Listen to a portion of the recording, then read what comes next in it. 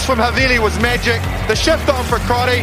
Boom, far down you go, Quackett Smith. Me, oh my, I have enjoyed that. Yes, boy. Sit back, relax, put your belt on, and enjoy the show. Welcome to the Draft Rugby Show, the pod, or the show, boys, where we talk about how bloody good the Wallabies' victory was on the weekend. Is that what we talk about? That's it. That's actually exclusively all we talk about. Yeah. It's pretty much going to be this pod. We're going to complain a bit. Well, we're definitely going to have some complaining in there. Look, I'm your host for this evening, Nelson, and joined by my regular co-host, Harry. Harry, how you doing? Fantastic after the latest news, but that's a spoiler. Yeah. After the win on the weekend, I thought we were toast. Okay, good news all around.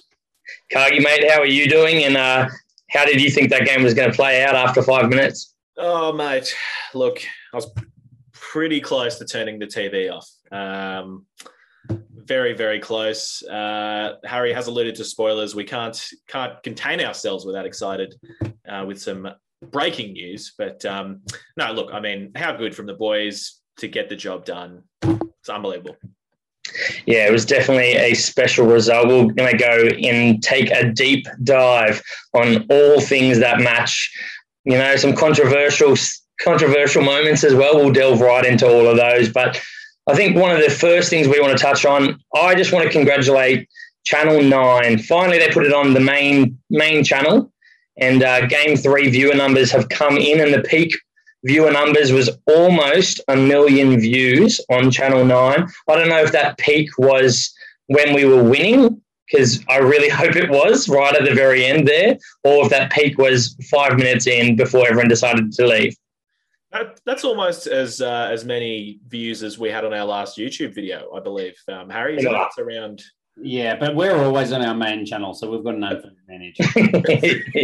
Very true. And the rumour is that there's probably 200,000 plus that watched on Stan as well, but we're not completely sure. I know there was 5 people in my household watching it on Stan. There's 200 memberships. I think that's, another million right there. Just to make sure I put it on both. I had Stan and Channel 9 going. Just, you got to get the numbers up, boys. You got to inflate. Let's do it. That's actually not how it works, but well done. Well done. For one household? I don't know. I was trying everything, okay? No, there's actual TVs that count, and your TV is not one of them. So whatever you did made no impact whatsoever. Harry, you were talking about what we were, what we are. Do you want to go and delve into that? Yeah, at the end of last week's pod. What did you call us, mate? What's Draft Rugby? Oh, mate, we're going viral, and that is a play on words because we are the new dick pic. No longer do people send random dick pics to random people because it's offensive. No one likes it. We've moved on. It's 2021. From now on, just send the Draft Rugby Show to your friends because it's going to be so much more warmly welcomed. So that's it. Draft Rugby 2021's brand new dick pic. That's us. Well, bold move, Cotton. Let's see if it catches on. Mate, even if you want to be offensive, send the Draft Rugby podcast. Send it if you're sad, if you're condolences. We don't really care, mate. Send it for anything, but definitely share the pod and get after us on YouTube where you can catch this video. And you're really going to want to, with Harry and Nels super stepping up their content game week by week. It's actually, look, they're two very competitive brothers, and it's like they're trying to outdo each other with each week. So some awesome imagery and content and even videos in today's pod. Spoilers again. So make sure you get after us on YouTube. Yeah, boys, let's jump into what we had predicted, our predictions for Game 3. Obviously, we were so good in Game 1 and 2. Harry, how did you see this one going, and how far off were you? Yeah, well, it's up on screen now. Obviously, the end score, spoiler alert, if you haven't watched it, was 33-30 for the Wallabies. And I went 21-19. I thought there'd be a couple of points in it, and I thought Hodge would be the bloke taking the last-minute kick. I was pretty close, to be honest. I was 1 point off, obviously. But the biggest thing was Hodge asked for the kick that won the game from Lalesio, but Lalesio sat him down and picked it himself. So I like the confidence. I get 1 point off and tipping the correct side. I'm pretty sure Cargie has left out the team he tipped there. I'm pretty sure he tipped the French, but let's move on. Cargie, what did you predict? Listeners of this podcast, that's defamation right there, mate. You'll be receiving a suit in the mail. I won't have that. There's no way I would ever tip anyone but the boys. I would go down with my team. I tipped 24-19. I said it would be Again, a close game, but actually, I tipped the first two games Wallabies to win by 14. So I did. I think all three of us learnt by the third game. But I thought the Wallabies would get up by 5. And look, Nelson, you can tell he's holding himself together. Yes, he did get the closest. Nels, what did you tip for the game, and how close were you? Look, boys, I said 28-25. I wasn't too far off in that, but the main thing that matters, I was bang on with the points difference. 3 points with a late penalty to take the Wallabies to the lead, and that's what happened. Well done, Nels.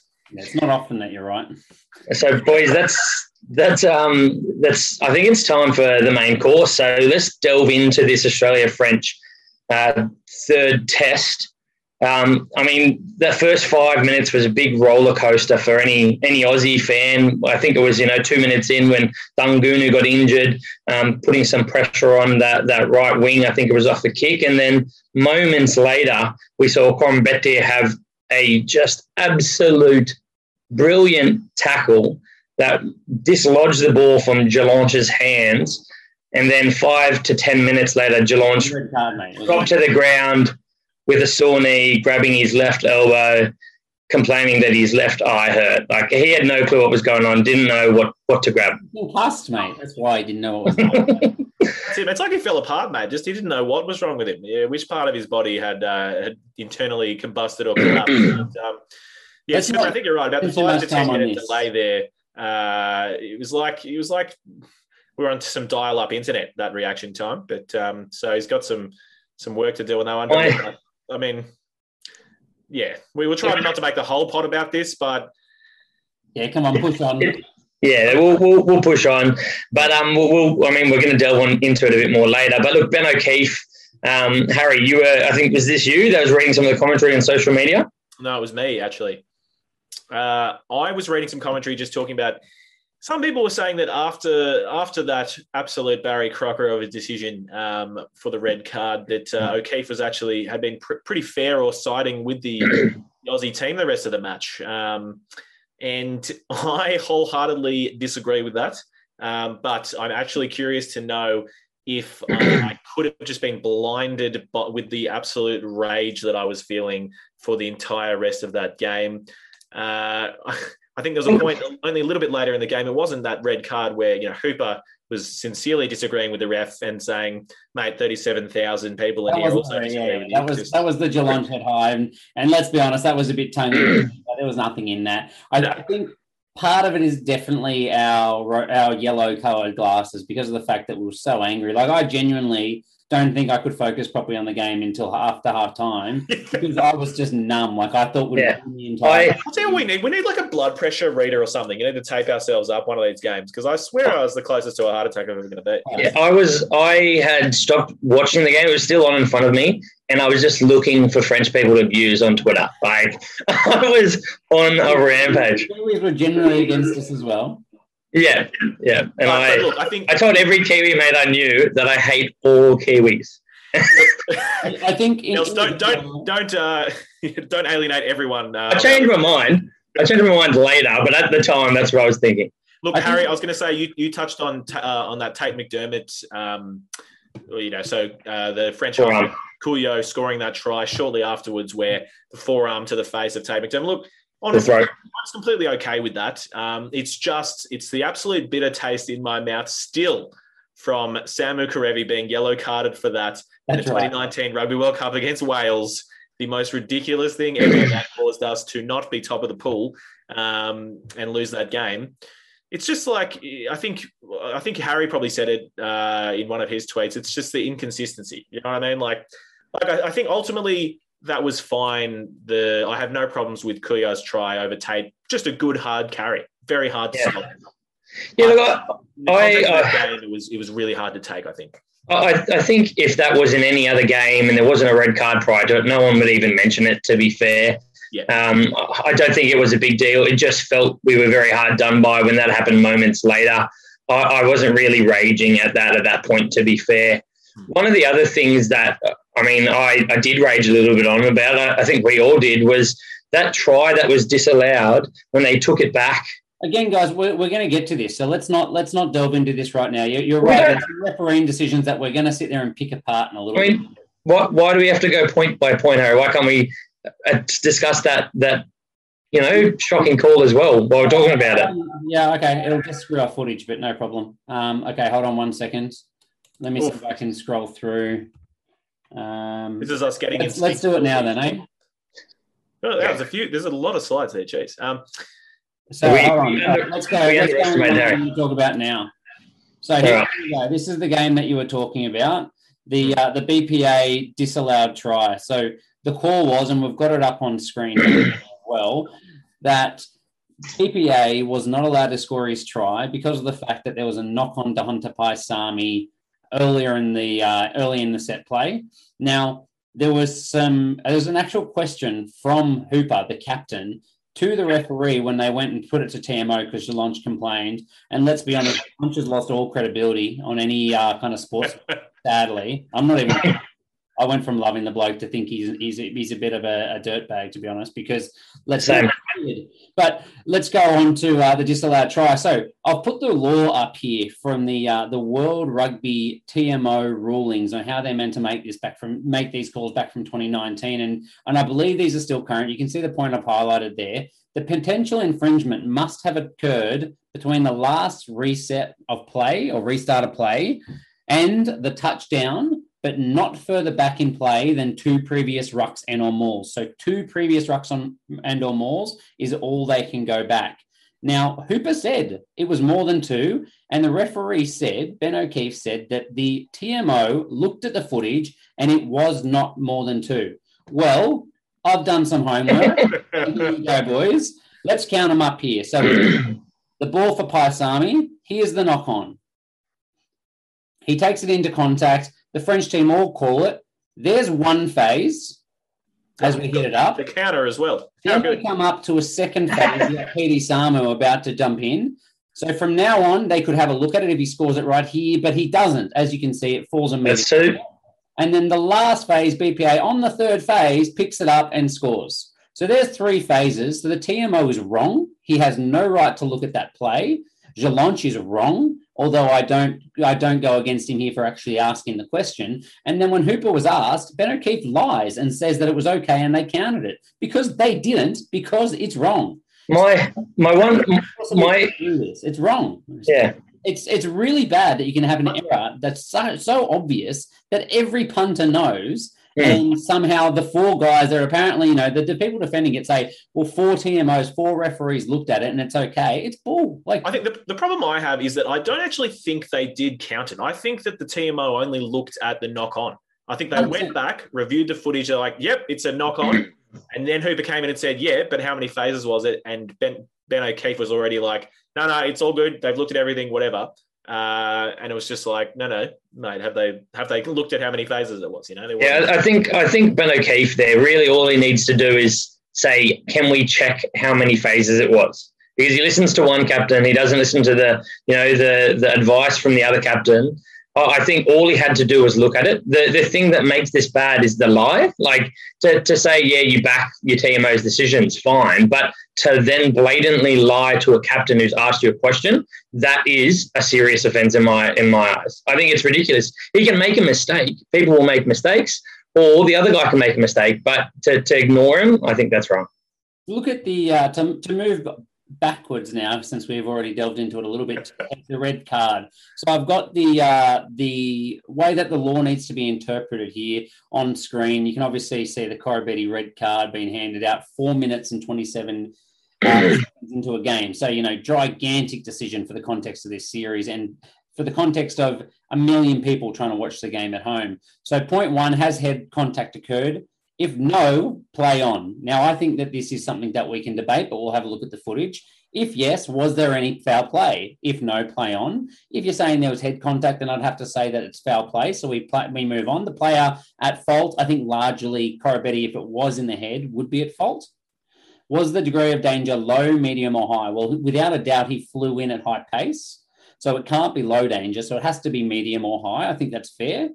Yep. Probably high with the pace that he came in and how hard the hit was. And was there any mitigation? Now, mitigation will not apply for intentional or highly reckless acts of foul play. This wasn't intentional. This wasn't highly reckless. And there was definitely mitigation when the player dropped his height. Now, O'Keefe said, he said that there was no mitigation, but it should go from a red to a yellow card if you think he made contact with the head. And I should say that from some of the correct points on Twitter, that their head also counts as anything above shoulder. So that counts the throat as well, which was the argument of a lot of people. If we flick forward, then we have the World Rugby Law Application Guide. So this is how it should be applied, which is what we were just talking about. So the considerations for mitigation is, what's the player's line of sight? Is there a sudden and significant drop or movement? Is there a clear attempt to change the height? And is the level of control good or not? And finally, is it an upright tackle? Is it passive or dynamic? So he's not upright. He's bent at the hips. We're going to have a look at that. The level of control, I think he is in control. So I don't think I don't think we can defend him too much there as well in terms of making it's not like he was knocked into the tackle. There's a clear attempt to change height and that he lowers it. And I think we're going to have a look at the footage here and see about the change of height of Jelonch. So here we go. Let's slide through. Now, here's the play in real time. Sorry. Huge hit. And let's come through. That can't have been real time because he took about 3 minutes to react. There's the face there. Yeah, there's the delay. So, I mean, I think we've already made our thoughts pretty well known about what we think of Jelonch, but this is the $1 million picture for me. This one's great because when we're looking behind Jelonch, you can't see anything, but I'm going to be honest, I don't think we can defend ourselves there. Let's go over to the close-up view looking at Corambett's right shoulder. Now, there was arguments for some people that it was a shoulder charge, and people keep saying he led with the shoulder. So for the record, every single tackle needs to lead with the shoulder for it to be an effective tackle. You don't tackle someone with your arms. So there's a real issue that people are trying to say that makes it a shoulder charge.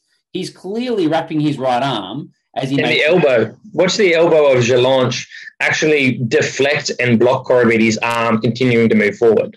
So we can see here on this image that Corabett's right shoulder is behind the chin of Jelonch on the frame, and you can see the shadow of Jelonch's chin on Corabett's shoulder. So that means that there has to be space between his right shoulder and Jelonch's head. So therefore, the contact cannot be made direct to the head. Arguably, it's made on the chest or throat, and it's not clear in any way, shape, or form. The image kind of shows, like slotting together a jigsaw puzzle, you actually couldn't have hit him more perfectly. I agree. I completely agree. Now, Dave Rennie said that he was on the actual board that actually came out and said how these things should be interpreted. And he said one of the key pieces of information was what happens to the player's head after he's hit. If the player's head goes forward, it's because it didn't hit the head and it's hit the chest, and therefore the player's head gets left behind the tackle. If it goes backwards, it's because the contact was constant, was immediate and on the head. So you can see the first movement there is the head comes forward onto Corabett's shoulder, which means the tackle is not made on the throat or head. And then after that, the entire body goes back. But can you see how the head is still whipping forwards? For sure, yeah. There's no possible way that tackle can be on the actual head. As we come out, you'll actually see where Corabett's shoulder is in relation to Jelonch, because he might have slid down a little bit, but it's still well in the middle of his pec. So there's no way you can definitely say that was ever on the head or neck. And actually, the biomechanics say that there's no way it can be. As we come forward, we get to see how much he dominated Jelonch, and then how much of a coward Jelonch is, and how much respect we can all lose for him from here. And hold on, there's the hit. Seconds have passed. We've taken 1, 2, 3, 4 steps, 5 steps. Now, last thing I want to say is the mitigation about body height, right? So was there a loss in body height? Because we were told there was not. Now, this isn't the absolute best view for it, but we'll use it on one clip. There's Jelonch standing completely tall, 2 or 3 steps away from Corabetti. And then as he comes into contact, he is now crouched at the knee and crouched at the hip. Now, I could actually bring up the angles of his knee and hip to prove the point, but I think the footage that we've showed is already enough that he last minute dropped his height. So there is mitigation. Even if he said it should be yellow. And secondly, you can see from the footage, it's clear he didn't actually hit directly on the head. Now, this is incredibly frustrating, and it's why I think it almost ruined the game. Thank God the Wallabies played one of their best games in a long period of time to save the match. But, I've had a few people, as we put the kind of polls out to hear people's opinions over the last 24 hours, say the Wallabies won. Why do you care? I can tell you exactly why. I have the perfect answer. Because it's not just about this game. I am sick of these red cards ruining important test matches. It's ridiculous the impact that it has on the game, especially when things can be this unclear. It's something that seriously needs to be looked at. I can't understand why the Northern Hemisphere teams denied the 20-minute red card, at least to the stomach some of it. It's just ridiculous. Minute of a game. They could have ruined the entire spectacle. It's pretty simple and it's pretty clear when you break that down and you look at it. And we don't have all the angles. We don't have the ability to look at everything like a TMO does. But we also know that Coram Beattie is 13 centimetres shorter. He is bent at the hip and he is bent at the knees. There is no way that was on him for height when he clearly drops his height significantly in those last few steps as well. But I agree entirely. The issue out of this is that, yes, there's been a crackdown on head injuries and head injury assessments. The player was not going to come off for a head injury assessment until Hooper had to point it out and say he has to go off for a head injury assessment. He dropped to the ground holding his face. Another issue is he held the front of his face, which never touched. No matter what our interpretation is, the front of his face never touched Hooper. So for me, I think one thing that needs to be considered here is that clear acting and milking against the spirit of the game? Is that something where a penalty 100%. Is that where a penalty could be overturned, other things could be thought about or brought in, or could that be reprimanded after the match and say this in itself is not against the spirit of the game? Could he get a fine? Could he get a match ban? Or I don't know what it can be, but we are looking at the moment at descending into, I think, something that is going to be very hard to change in rugby in the world. I'm fine with protecting the head. There's nothing wrong with protecting the head. But when there's a significant drop and there's those mitigating factors, they cannot be ignored. Yeah. Can I say? I was just going to say, do you want to have the last point on this? And you can read out my favourite slide of our entire presentation today. Yeah. No, my final thoughts on it, and I'll try not to drag it on, but it's just that for mine, mitigating factors is, I think, a confusing issue for a lot of people because lowering your body height, there's no one in that situation who isn't going to lower their body height for oncoming contact, right? That's it's a significant loss of lowering of height at the last couple of seconds. Well, see, my interpretation of mitigating factors is, has the player kind of like slipped over or like fallen into a tackle? That is when, for mine, someone's coming in for a tackle, their head's almost down, and then they shoulder someone in the face because that guy has kind of slipped at the last second or whatever. That's when, in my opinion, you say there's mitigating circumstances. This person has committed to the tackle and the player that he tackled has fallen or slid out of the way, had a sudden drop, which was unavoidable, and that's when that's happened. That's how I interpret mitigating factors. That's fair enough, Kagi, but the way that the player dropped still was, if it's a significant drop, it doesn't matter what caused him to drop. If he slipped over or he dropped his body height significantly, that shouldn't change what the tackler's body position was.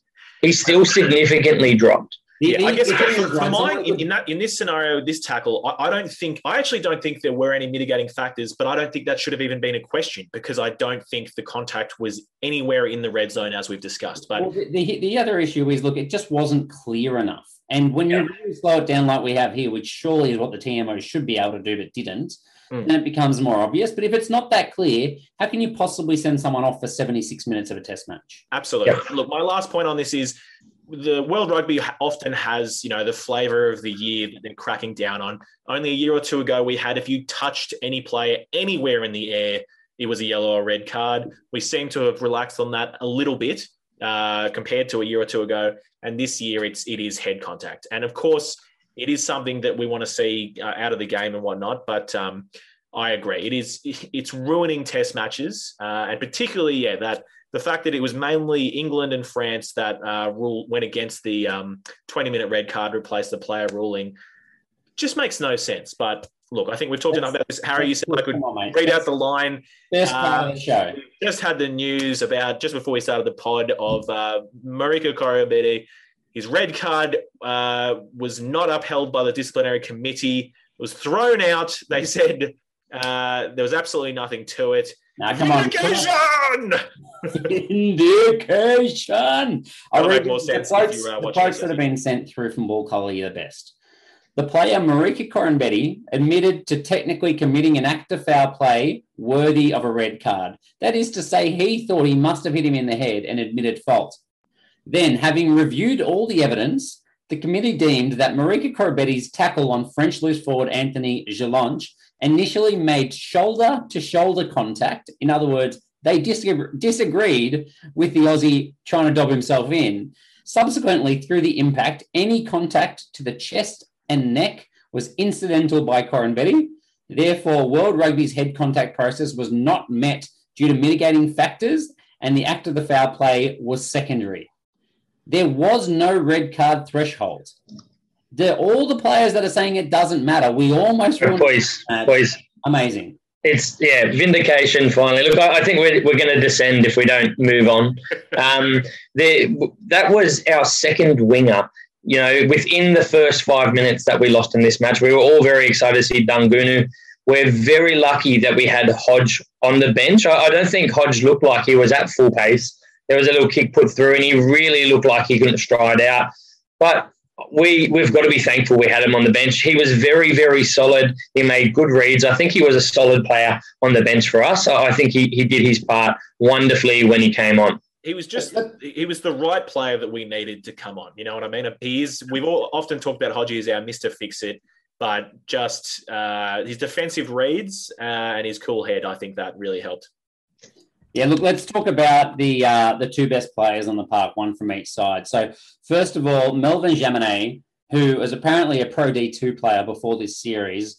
I think he's had an exceptional series. Yeah. He's defended amazingly well, which I'm sure Nelson's going to get to those stats in a little while. He's kicked amazingly well. His counter-attack is phenomenal. The bloke is 77 kilos, 180 centimetres.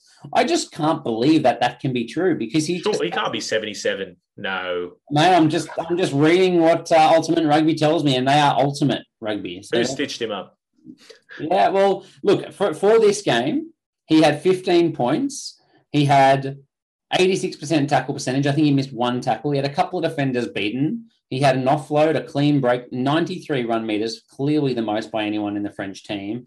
And for those points, he had 3 penalty goals and 3 conversions, as well as, I think, his own try as well. Is that right? No try.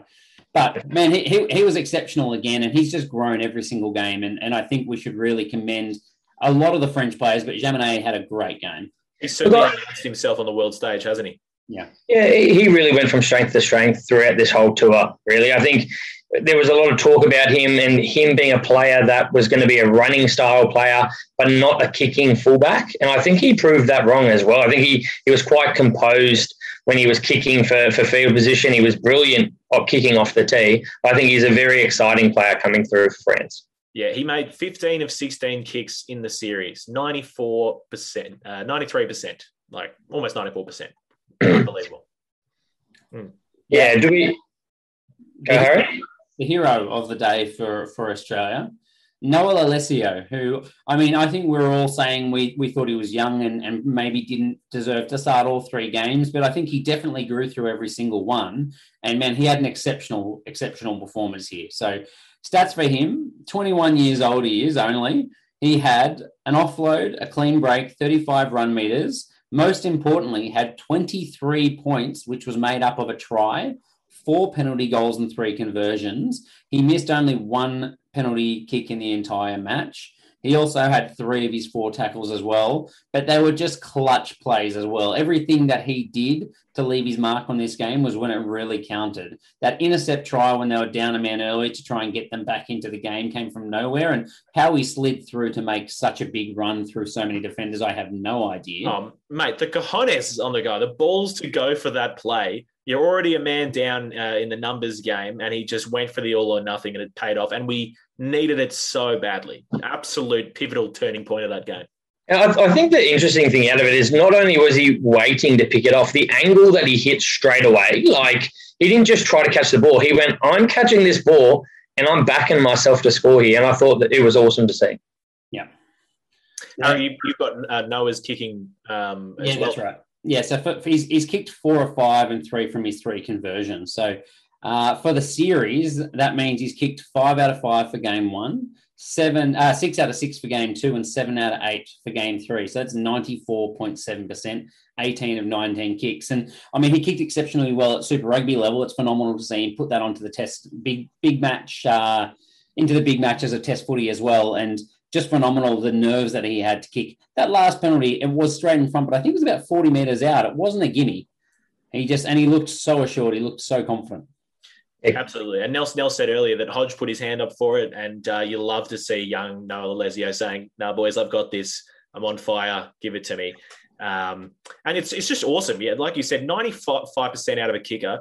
It's rarely do we celebrate when our kickers are on song, and sometimes we see it as their job. You know, we only talk about it when we've got our kickers missing all the time. But no, that's frankly incredible and absolutely awesome. Just what we need.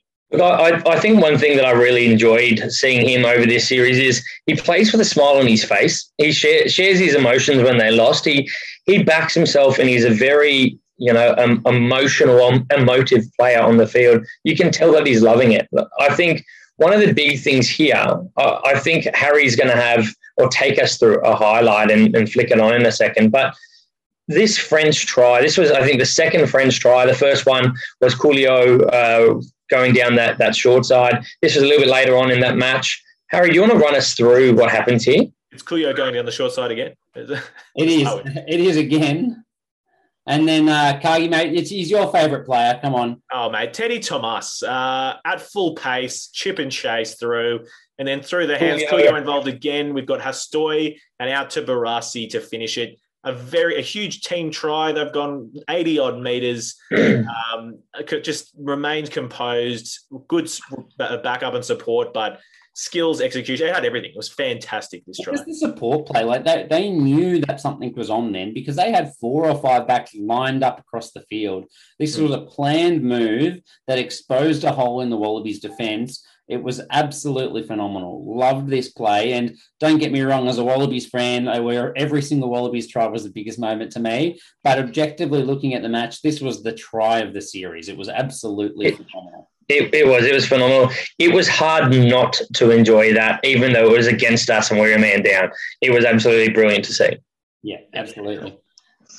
I think what we'll do is we'll have a little bit of a chat about some of the stats in this one. So the Wallabies, yet again, I think we've had this ability throughout this series to just dominate the possession and the territory throughout the match. I heard someone on Twitter saying the issue with dominating territory and possession or dominating possession means generally you don't do anything with it. And you don't score points. And I don't necessarily agree with that. I think we used our set piece very well, and we had an ability to hold the ball better in this game with our breakdown work, with the injection of Swinton and Nasarani onto the starting side. But look, we had 6. I was just going to say, I think it's even more important when you're playing a man down for the whole game. Possession and territory is everything, but mainly possession. You know what I mean? Like, even if you do nothing with it, you want to hold on to the ball because that's just a longer period of time that you're not defending, running around the field, defending against an extra man. So, definitely amazing job to step up with that.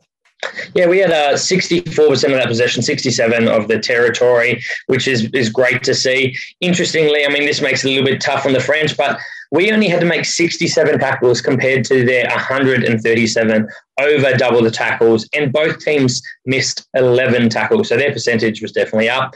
But the French line-out, it was a little bit of a weakness for them. They lost 3. I think that was their worst in the series when it comes to the line-out as well. If we look at... That was Darcy Swain and Swinton. I think we talked about last week, Swinto coming in, did a really good job just being mongrels in there. Yeah, definitely. If we look at some of these attacking stats, the Australians made 278 compared to 309 run meters. So we held the ball so much more. We went into contact, less than less than, twice as much, yet we still didn't make the same amount of meters. That's pretty funny to see. I think a huge amount of those meters was that try, that highlight of the match, though. but I think it really tells a story about how the Wallabies ended winning this game. I think, in a way, we're kind of lucky the way that the French approached the game. They played a low possession game in general. They didn't really have a lot of strike power out wide to throw the ball around. And obviously the exception is Teddy Thomas and how he set that try up that we just watched. But it really did play into the Wallabies' favour that the French weren't throwing it around and exposing the numbers too often. I think against some of the other, I guess, more attack-minded teams, we probably wouldn't have had that same kind of favourable play out of how the game went. The French seemed comfortable just setting their line and letting their Wallabies run at them when really they probably need to throw the kitchen sink at us and expose those numbers. So the Wallabies played exceptionally well, but maybe tactically the French didn't take advantage of us quite as much as they could. Yeah, I think one thing where they didn't get to take advantage of us, they still had 7-4 line breaks, but what we did, we pushed up through our centres and shot in defensively and had quite a high line speed to prevent the ball getting to that width for the French side. I think that was a really important part of how we won this game. We didn't let them use that overlap, and at no point really did it feel like they had an overlap in this match. That's it. We gave them a bit of a taste of their own medicine, right? Just locking down the midfield with that line speed.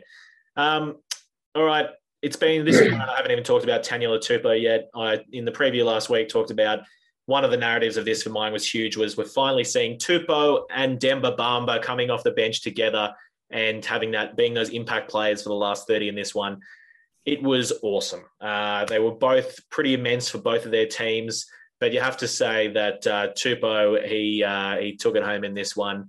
He got the treats. Did the Mahi got the treats. He was unbelievable. But largely, if we look at their role in the set piece, Tupou was just an absolute force to be reckoned with. The Wallabies did dominate across all the set pieces, the lineouts and the scrums in this one. But the scrums, Tupou was just unbelievable. So before I stop talking about Tupou, just that try as well. Yes, it's really hard to stop him, a pick and drive, but normally someone's on your ass or whatever. He didn't even need anyone. He literally went through 3 people. There was 3 defenders, and he just went through all of them. It was, Harry, I don't know if you've got that footage, and I'm just jumping ahead to it, but I don't. I'm too excited about it. But, just how good was he, though, Tupou? Unbelievable. Oh, he's a beast. He is an absolute weapon. And as you said, Demba Bamba, he came on and made an impact as well, to be fair to him as well, but I think it was a really good showing from the reserve front row from the Aussies, and they really controlled that set piece, and I think it was really telling. In fact, sorry, the only other point I'm going to make about that, the scrum was so good and so dominant that I think there was at least 2 scrums in the second half. It was probably only 2 scrums where the French had the feed in the Wallabies 22 in a fantastic attacking position. And the Wallabies scrum was so good that Hooper just left the scrum and went and defended in the backs. He went and defended at the fly half position. So we scrummed a man down because we were that certain that we had their number. I mean, how demoralizing is that for the French? You know what I mean? You're in the red zone, and the Wallabies take a man down themselves. It's impressive. I think most of the time you'd tend to see if it was a forward missing, they love to bring a winger who has no idea or an outside back into that forward pack so that scrum had the weight. And we did the opposite. I mean, it's awesome. I mean, it helped that we had 3 locks, and I don't know if did Swinto play the full 80? I think he came off. I can't remember who stayed up, but we had 3 pretty heavy big locks on as well. So yeah, no, Swinton came off. Look, I think we've got to jump across to this finish. This was such a brilliant finish. The French, right near the back end of that game, 55 odd meters out on a big angle, they had a penalty awarded to them, and they deliberated. It felt like for 3 or 4 minutes whether they were going to take this kick or not. But it came down to, I don't know if the players on the field knew, but if it was a draw, it would have been a drawn series and Australia would have retained the cup. Look, I don't know if that came into their mind or not. A 55-metre kick on the angle, I think they went, no, this is not our option, and decided that they were going to have a crack here. Boys, how good was this finish? Cargie, do you want to talk about this finish? Yep, I tuned out. Did you just talk about them opting not to take the kick and going for the Yeah, mate. Oh, look, it basically we'll move. Mate, we were just saying we wanted you to wrap us up. Come on. The wind out of my sails. I was reading Harry's barrage of messages. Yeah, look, I mean, Darcy Swain getting in there, stealing the ball in the final play, huge. Just look, I think it capped off the fantastic game and series that he had. And I'd like to go ahead. Look, I think Darcy Swain might not have had as good a series as everyone was talking about, but in terms of your first series as a Wallaby, unbelievable. Look, I would like to apologise for comparing him to he who shall not be named on this podcast again, Captain Mudd, who is no longer at our shores, thank God. I was going to bring that up. To be fair, that you guys tore him to shreds. I think before you're saying he didn't really deserve it, but look, he single-handedly in key moments at the end of two games, the two games we won, he had that last impact. So 80th minute, so he got that pressure on that line out and disrupted that line out massively in game one. And then he had this where he actually came straight through the middle of that rolling maul, not something that's easy to do. He came through, he came inside one player, and that's all you need to do, and disrupted that ball. I watched it. He wrapped around the outside, and then when he realised he somehow ended up in the middle, he looks up and he looks at the ref and goes, "Oh shit!" No, I watched it. He was on the right hand side of one of the guys, and he'd recorrected his body position and came inside the man. I think it was absolutely fine. He was unsure. He did look at the ref, but he came through the middle. I think we can both agree the ref's always right unless it's against the Wallabies. Correct. Yeah, I will say what was telling for mine was just with Phillip on the bench. I think Darcy Swain was calling the lineouts, and he certainly was giving a lot of chat in amongst those forward huddles for such a junior member of the side. So I really liked that, to see him revving the boys up and taking on some responsibility. I thought that was huge. So definitely excited for things to come from him. We've got a couple special mentions. One of the special mentions was Hooper, yet again having a brilliant match. He had 5 runs for 23 metres, 3 tackle busts, 1 offload, 1 line break, a try assist, and 6 from 6 tackles, plus a turnover. And I think at one point he almost scored a try using his bum to batter through the defensive line yet again. And he was very close to the line, very close to making it happen. I also wanted to give a bit of a shout-out to Lucan Salakai-Lotto. In every single scrum, he kept checking if Jelonch was okay with his head knock. And at the end of the game, he rubbed his head and it looked like he said, "I hope you're okay, mate." Like, he was really, really worried for Jelonch's well-being there. Yeah. No, he's an excellent man, isn't he? Yeah, great to see. That wraps us up for the main course. So let's push on to the review of the entire series, the most important part of any meal. Following any main course is dessert. What you gonna do with that? Le dessert.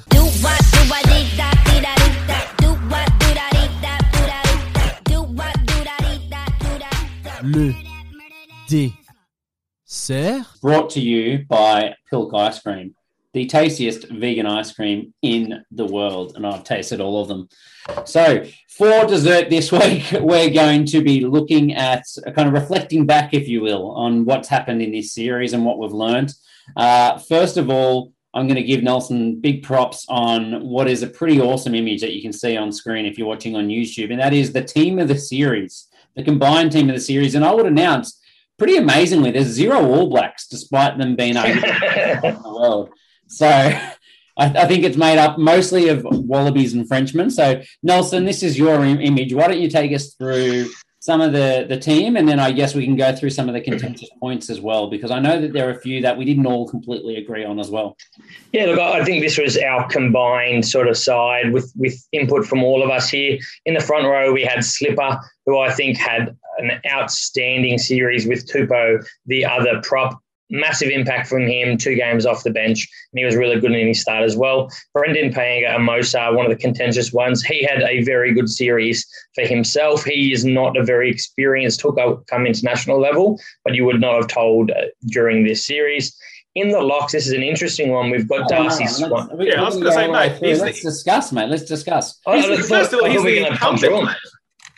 Let's discuss. So I think we can all agree that Slipper and Tupou are probably the form 2 props across both sides. And it is funny that Tupou is the form tight head, even though he comes off the bench 2 out of the 3 of the games, and they were his better games. But it's hard to argue with. Nelson, that's going to be the biggest argument of the next 10 years, isn't it? It's going to be like, where do we start it? I don't know. Yeah, but you don't. I think what they've been doing is fantastic. But look, anyway, Kagi and I thought Brendan Pangamosa, and we convinced you to swap him in. Sorry, you went Gatan Balot. Is that? Yeah, look. Yeah. Look, I think Balot had a very good series. I think ball in hand, he was brilliant. He had 7 offloads in the series, 4 tackle busts, a line break, a try assist himself, made 33 from 36 tackles, 1 an offload. Won a turnover. I think he had a very, very solid series.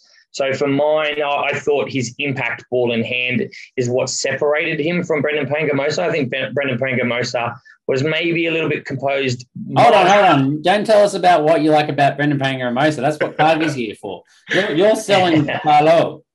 Look, I think, mate, we talk about the best hookers in the world, and we always throw in the guys that make tackle busts, that throw offloads, that set up tries, and that is everything he did. Dane Coles, Asafa Moore, all the players we love. All right, we've been giving Nelson some for getting caught up in a bit of fantasy rather than test match footy. And your primary role as a hooker, if you're looking at it over the series, Harry and I think that Brandon Pangamosa, he nailed the critical roles more because the Wallabies set piece was just better consistently throughout the series. Barlow had some awesome runs. Certainly a lot better carry the ball than BPA was in this series. And as Nelson alluded to some of the stats, but it certainly wasn't as big in the scrums, and also certainly lost them a few lineouts. And particularly in that last game, I think there was it 2 calls not straight. He was really feeling the pressure after losing 3 of them. So, for mine, just BPA, the scrum was dominant. He made some good carries just in and around tight, but the line out was pretty good. So I think the argument definitely can be made for both very good hookers. We have a couple other contentious ones, and that was probably for people being not very good. So if we move on into the second row, we have a clear Darcy Swain for me. That impact, critical moments in 2 matches, right in the dying moments, and he just had a series that seemed to come out of nowhere. He was in on a 1 locking position, and we had Teo Fifanoa as the other lock, which is what you boys were alluding to. That's who you thought was the best lock, but I thought this was a weak one all round, the second lock. I agree. Look, I don't think there was any standout locks. Swain, obviously didn't play the most minutes. The third game, I thought he was exceptional. The other games, as you said, he had a few really big key moments despite not being on the park for too much. So I think we all agreed with that one. But Teo Fafanua, Kagi and I were big fans of him, just based mainly on his impact in that second game. He wasn't quite as good when he started, similarly to Taniela Tupou, if you ask me as well. But that one game that he came off the bench, he was absolutely immense. His physicality and dominance in both attack and defence was a big reason that they won that game. Don't get me wrong, Woki was their best player in that game, but Teo Fafanua was not that far behind him. I thought he was brilliant. And in a game where, in a spot where I guess the biggest competition was players just having a decent work rate, I thought the impact that he could make would have made him my next choice lock. Yep, I think that's perfectly enough said there. And I have to say, how have we gotten this far into the pod without saying Cameron Woki's name? My God. Because we're not up to him, mate. That's how. We are now, mate. The back rowers. Look, just to show how impartial and fair we are in the podcast, we have included Jelunch in there at number 8 because we've taken his captaincy off him, though. We have taken his captaincy off him. That's it. Boys, you can't act like that. Boys, I'm not going to lie. That wasn't the first photo I used for him. I have made one with him holding his face. I'm a little disappointed now, actually, that you didn't have that in there. Yeah. But look, I think we were just saying before the pod, interesting going into this series. I think we would have thought we definitely would have had at least 2 of the 3 back rowers and the team of the series. Obviously, Hoops, I said in the preview to game 1, Hoops was going to have his opposite number, Jelunch for Jelunch. That was my great joke there. But no, Jelunch played 8 in both the second, hilarious, yeah. second and third test. He was massive, particularly in the first and second test. Some huge steals, big carries, really good player, but almost as good as Cameron Wacky. Unbelievably good in particularly game 2 and 3. He was man of the match in game 2, and probably one of the best forwards still in game 3. But we never talked about that try he scored in game 3 where he just reached over and just dumped the ball over the ruck. Like, he's just a menace. How can you do that? This is my gold. This is my gold glasses still on. But I actually thought that one of the props was slow. 4-letter was slow to roll away and was kind of almost holding our players back, which is why they were still on the floor. With anything, mate. It was phenomenal from Wacky. Who cares about? Okay, all right. No, sorry. I'll give it to Wacky. No, he was great. Him and his long levers, awesome play. Yeah. Let's go to the back line, Nels.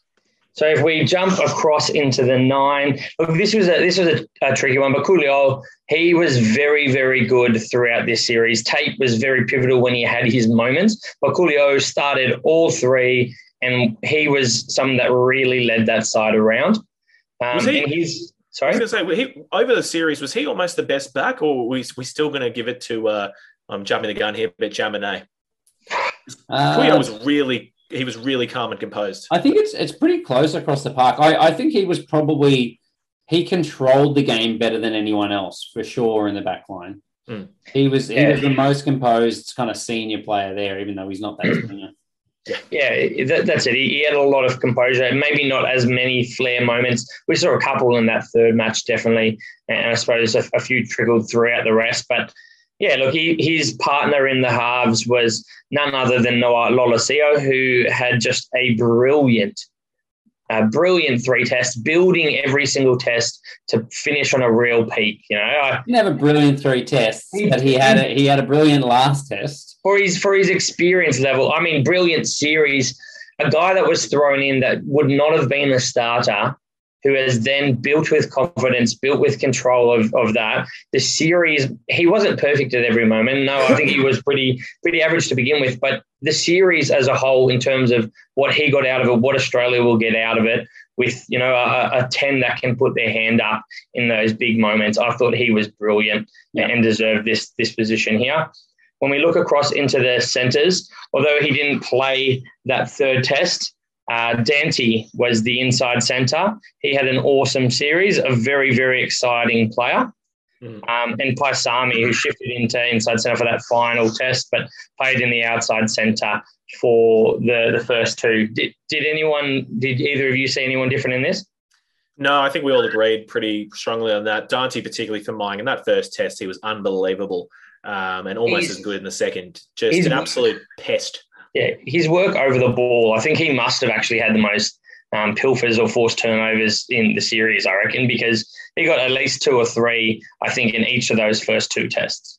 And Harry, why don't you take us through the back? One thing I would say is special mention to Iketal and Vincent as well. Vincent was awesome in all 3 games, and I think one of the more composed players as well, but it's a pretty stacked midfield at the moment, to be honest, in these 2 teams. And Lenny Iketal in that last game, I thought he was fantastic as well, and great off the bench in the second test. So, yeah, definitely a lot of competition for those positions. But if we push to the back 3, we've obviously already named Jaminet. We thought he was phenomenal and really, really impressed us. Banks had some good moments, particularly in that second test, but definitely couldn't compete with Jaminet for that position.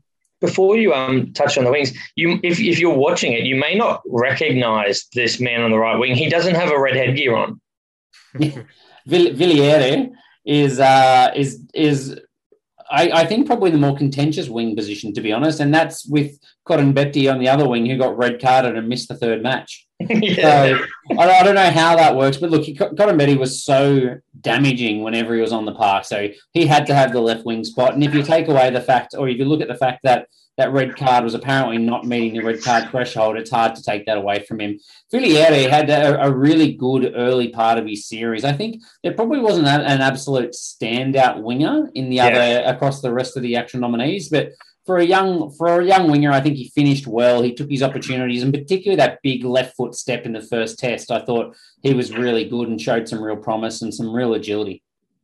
Yeah, it was disappointing to. I mean, both of these wingers really only got 160 minutes, didn't they? Neither really took part in that third test. So Villiere couldn't stamp his name, in there in that final matchup either. But throughout those first 2 matches. I think he played very well. He got 2 tries. He had 4 tackle busts, 3 line breaks. He made 11 from 11 tackles, and he also won 2 turnovers. So although there was not any standouts, I think he was quite good in that second test and very good in that first.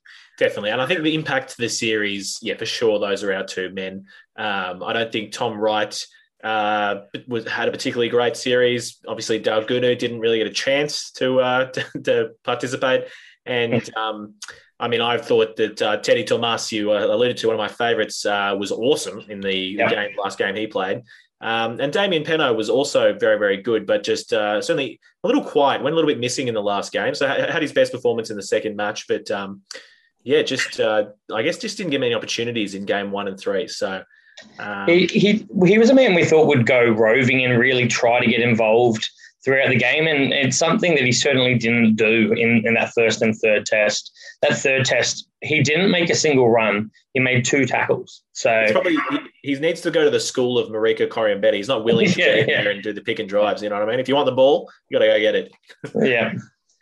Very good. That brings us to the player of the series. And look, Nelson loves his cards, and this is one of your best, Nelson. I love this.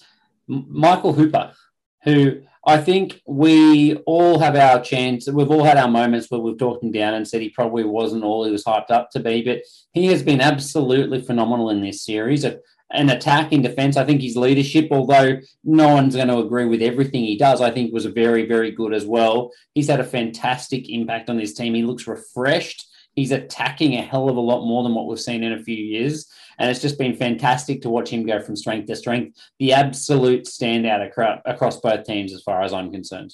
Yeah, look, I think for me, he was the clear person to take out this spot. I still have a couple of question marks over some leadership decisions. 5 metres out in centre field, kicking to take the line out rather than going for a scrum.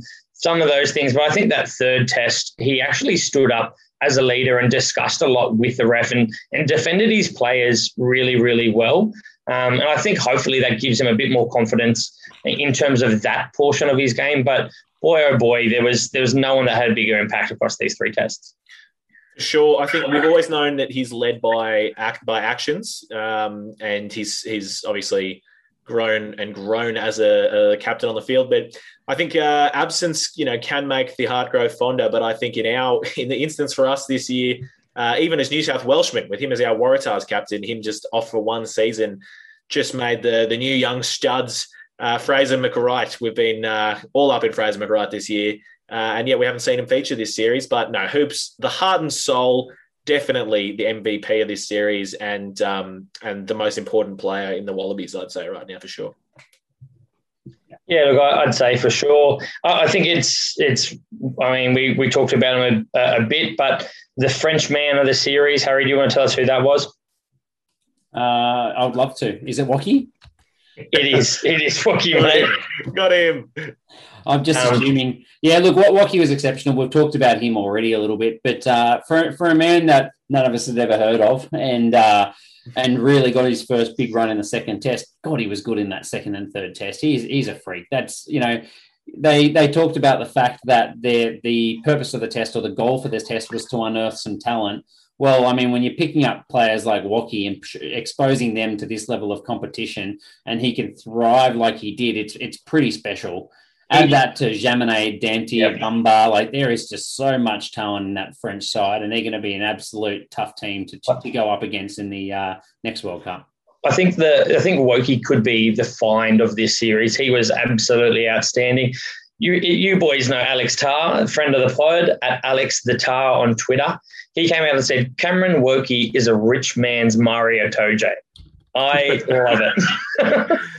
He is absolutely unbelievable. I think you're right, Harry. Look, they came out here to unearth talent, and they've absolutely ticked that off. And at the same time, they came out and experimented. They also bagged themselves a win in Australia for the first time since 1990. So if you're Gaultier, you've come home. This is a successful tour. So definitely. And it's scary just thinking about how good Cameron Woki is. And I mean, if you do look at the list, a lot has been made of the list of the starting players that have been left back home. he's not even going to get a look in on the bench at the moment, Cameron Wacky, and he's got himself another year and a half, I guess, to really make a push for that 2023 World Cup. And obviously, yes, he is an exciting youngster, but God, they have a wealth of talented back rowers. I mean, Charles Olivon, the captain, Gregory Aldred, one of the in-form number 8s in the world. And then, of course, we've got Jalanch, if they still let him play. They shouldn't, but they do. And Creton as well. I mean, yeah, they've got some real depth in the back row for sure. Look, there's one thing I wanted to touch on, and it's really to round out a lot of what we've talked about with this series. And it's the well-known man, Alan Jones. He came out and said Rennie isn't a good coach, and he claimed that Rennie should not be coaching the Wallabies, and whoever picked him did not do their due diligence. And he ended this is something he released midweek. He ended his article with, Dave Rennie, you are going to have to rev up the Wallabies for game 3. Your one real concern is, do they believe you? The answer, boys? Well, they just played 76 minutes with 14 men, so I'd say they do. I'd say they wholeheartedly believe him. Clearly. So I think if there's one thing to come out of that article, it's that Alan Jones should be dropped from whatever he does, and so we don't have to hear him ever again. Yeah, but we go through that on a yearly basis, drop Alan Jones, you know what I mean? It's like yeah. Look, let's push on to the listener questions, guys, to wrap this thing up, because I know that people are getting sick of hearing us. Can I just I did just want to make one more point before we do, which was we've talked a lot about Noah Lolesio and his growth. And it is, a lot of people have, as Nelson was saying, had a brilliant series. I think he really had a brilliant game 3 and learnt a lot in the first 2 games. But, a lot of people have forgotten about the second game, and I don't like to pull it back with some negativity here. But as I said last week, the last pod rather, that was probably the most rudderless I've ever seen a Wallabies backline in recent memory. And so, a lot of people now have been talking about who do you pick, Noah Lolesio or James O'Connor and whatnot, and what I would have given for James O'Connor in that second test match. For mine, very simply, we wouldn't have lost that second test match if we'd had James O'Connor playing. So just to be fair and balanced, I think, look, it's certainly an interesting choice, but going into the Bledisloe series, I mean, I'm starting James O'Connor. Are you guys on the same page with that? It sounds like he might not be fit, to be honest, but if I had the choice, I think I would pick him as well, yeah.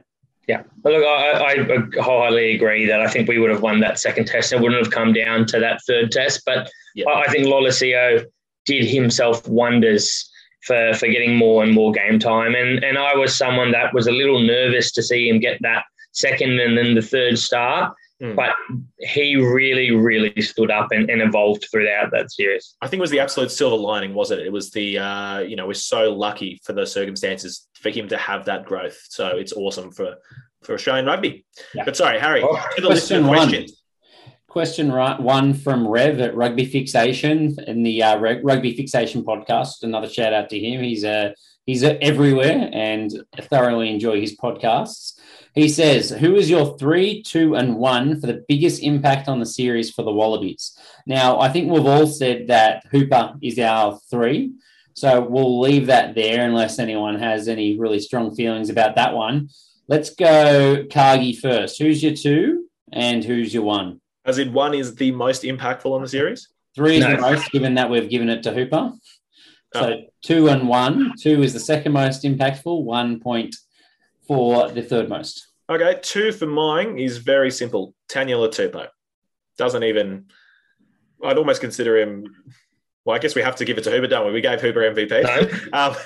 But no, Tupou was just unbelievable. I mean, as we talked about, the difficulty of, I think you got to play him off the bench because of the impact player he is, but just those scrums. I mean, these are 2 phenomenal scrummaging forward packs, even though it was a young French team.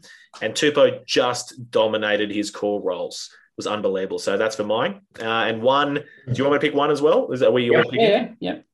And 1, probably going to give it to, I don't know, I guess I have to give it to Noah Lolesio, just nailing all those kicks. You know what I mean? That's, again, it could have really easily gone another way as it had in the past, that we're kicking around 50%, 60%, and we see another game. We see another 2 games lost. We only won the first and third test by a penalty goal.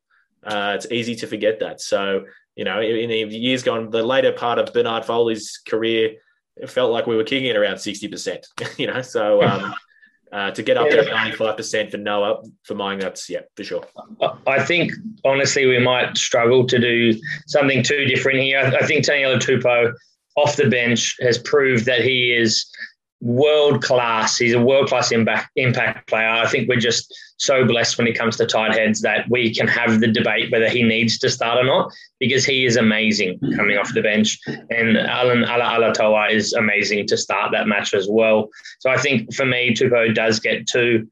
Very hard to not go Lolosio. I think for the sake of doing something different, even though it's not really what I believe, I'm going to say Swain having two hugely impactful moments right at the ends of games that were very pivotal for us to win our two games. As I said, Lolosio, brilliant, had a lot more moments on the field as well. But I think Swain, his first one, he wasn't on very long in his debut when he made that impact and had some big moments before that. First touch was a charge down. So I think he had some really, really good impact, but was on the field for not as long.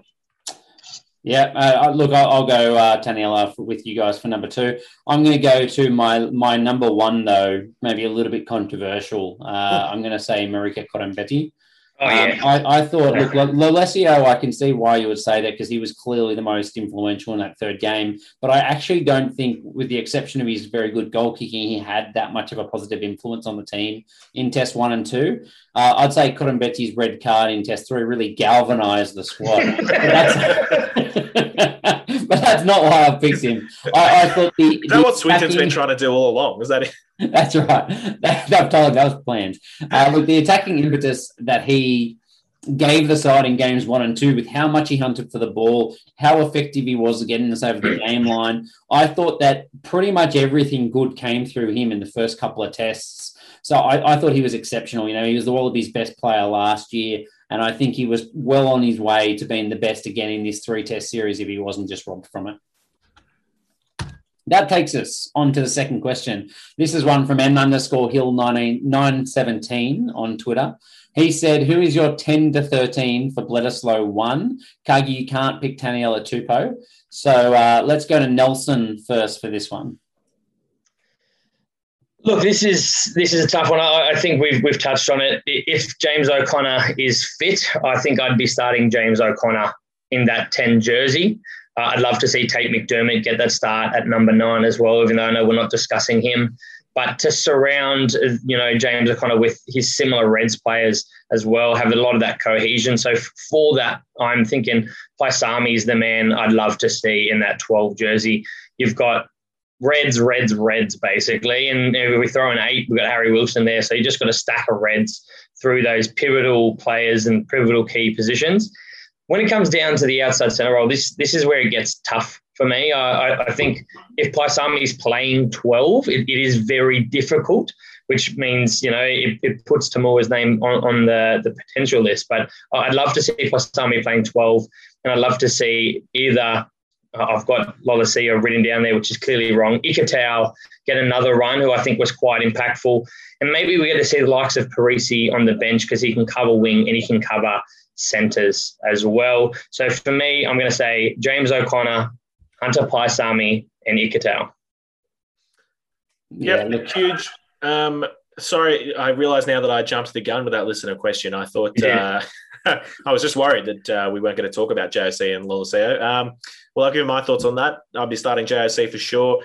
The difficult question for mine now is I've talked a lot previously about how I don't feel the need to definitely start Tamua and JOC. I don't have a problem with having Tamua on the bench as the backup 10 and providing a 12 coverage.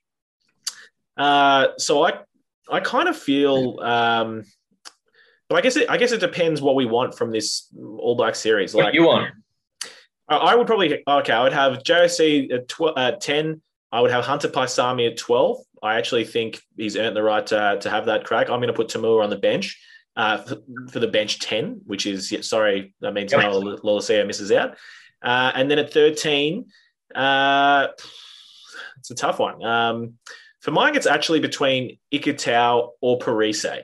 And I say that because you know how much I love Jordi Bataille, but I actually would be starting Jordi Batara on the right wing. So that's why. I know I have often talked about why I think he is the 13 for Australia. And you guys have said, no, look, put him on the wing so he doesn't have to make as many decisions and can grow into it. But sorry, Nels, you want to jump in? Mate, I just want to say you took an awfully long time to say I agree with Nelson. Did I? Yeah, you said the exact same as me, mate, which I love because, I mean, it means you're right for once. It's because I had to think through it for a long time. Let's push on, considering Cargie's offering nothing new. And guys, I'm going to rush through because I'm not going to offer anything new as well. I think the same. I think continuity is big. Dave Rennie's made that clear. I'm going to give Jock a run. That's the only difference because I do think that he deserves his spot. Paisami, Itchy Towel to finish. They're my 12 and 13. I will say I don't have a problem. I wouldn't have a problem giving Parisi a go. Just because I think off the bench. Just because of how good he was against the Kiwis. He probably was one of the best players in the Australian conference against the Kiwis in Super I agree. I agree. I think we're all thinking the same thing, and that is like we want to see him, but at the same time, I like the idea of building combination, sticking with what works, give these guys a chance to get comfortable. And the best way to do that is to probably let them run out again. And I think that centre combo has got a lot of potential as well. So do I. See on the bench, I agree. And you could just put I want Tamua and Hodge on my bench, actually, to be fair. I just want those experienced heads on the bench. Yeah. Okay. That's fine, mate.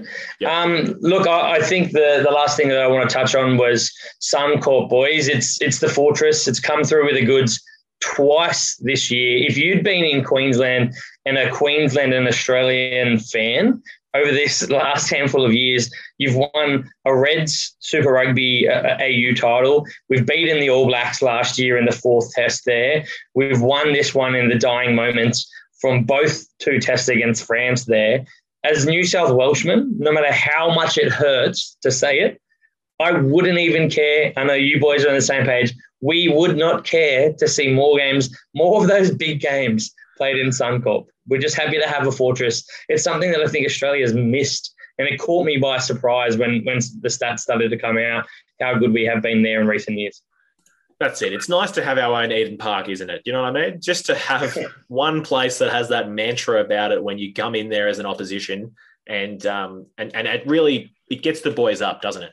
Yeah, guys, my parting thought was that the Kiwis always have to be better than us, always. And I watched that New Zealand versus Fiji game, and I thought Damon Murphy has ruined this game. He's been so terrible. And then the Kiwis just go, we can do one better. O'Keefe slides into the Wallabies versus France game, and within 5 minutes, the Kiwis have won up to us again.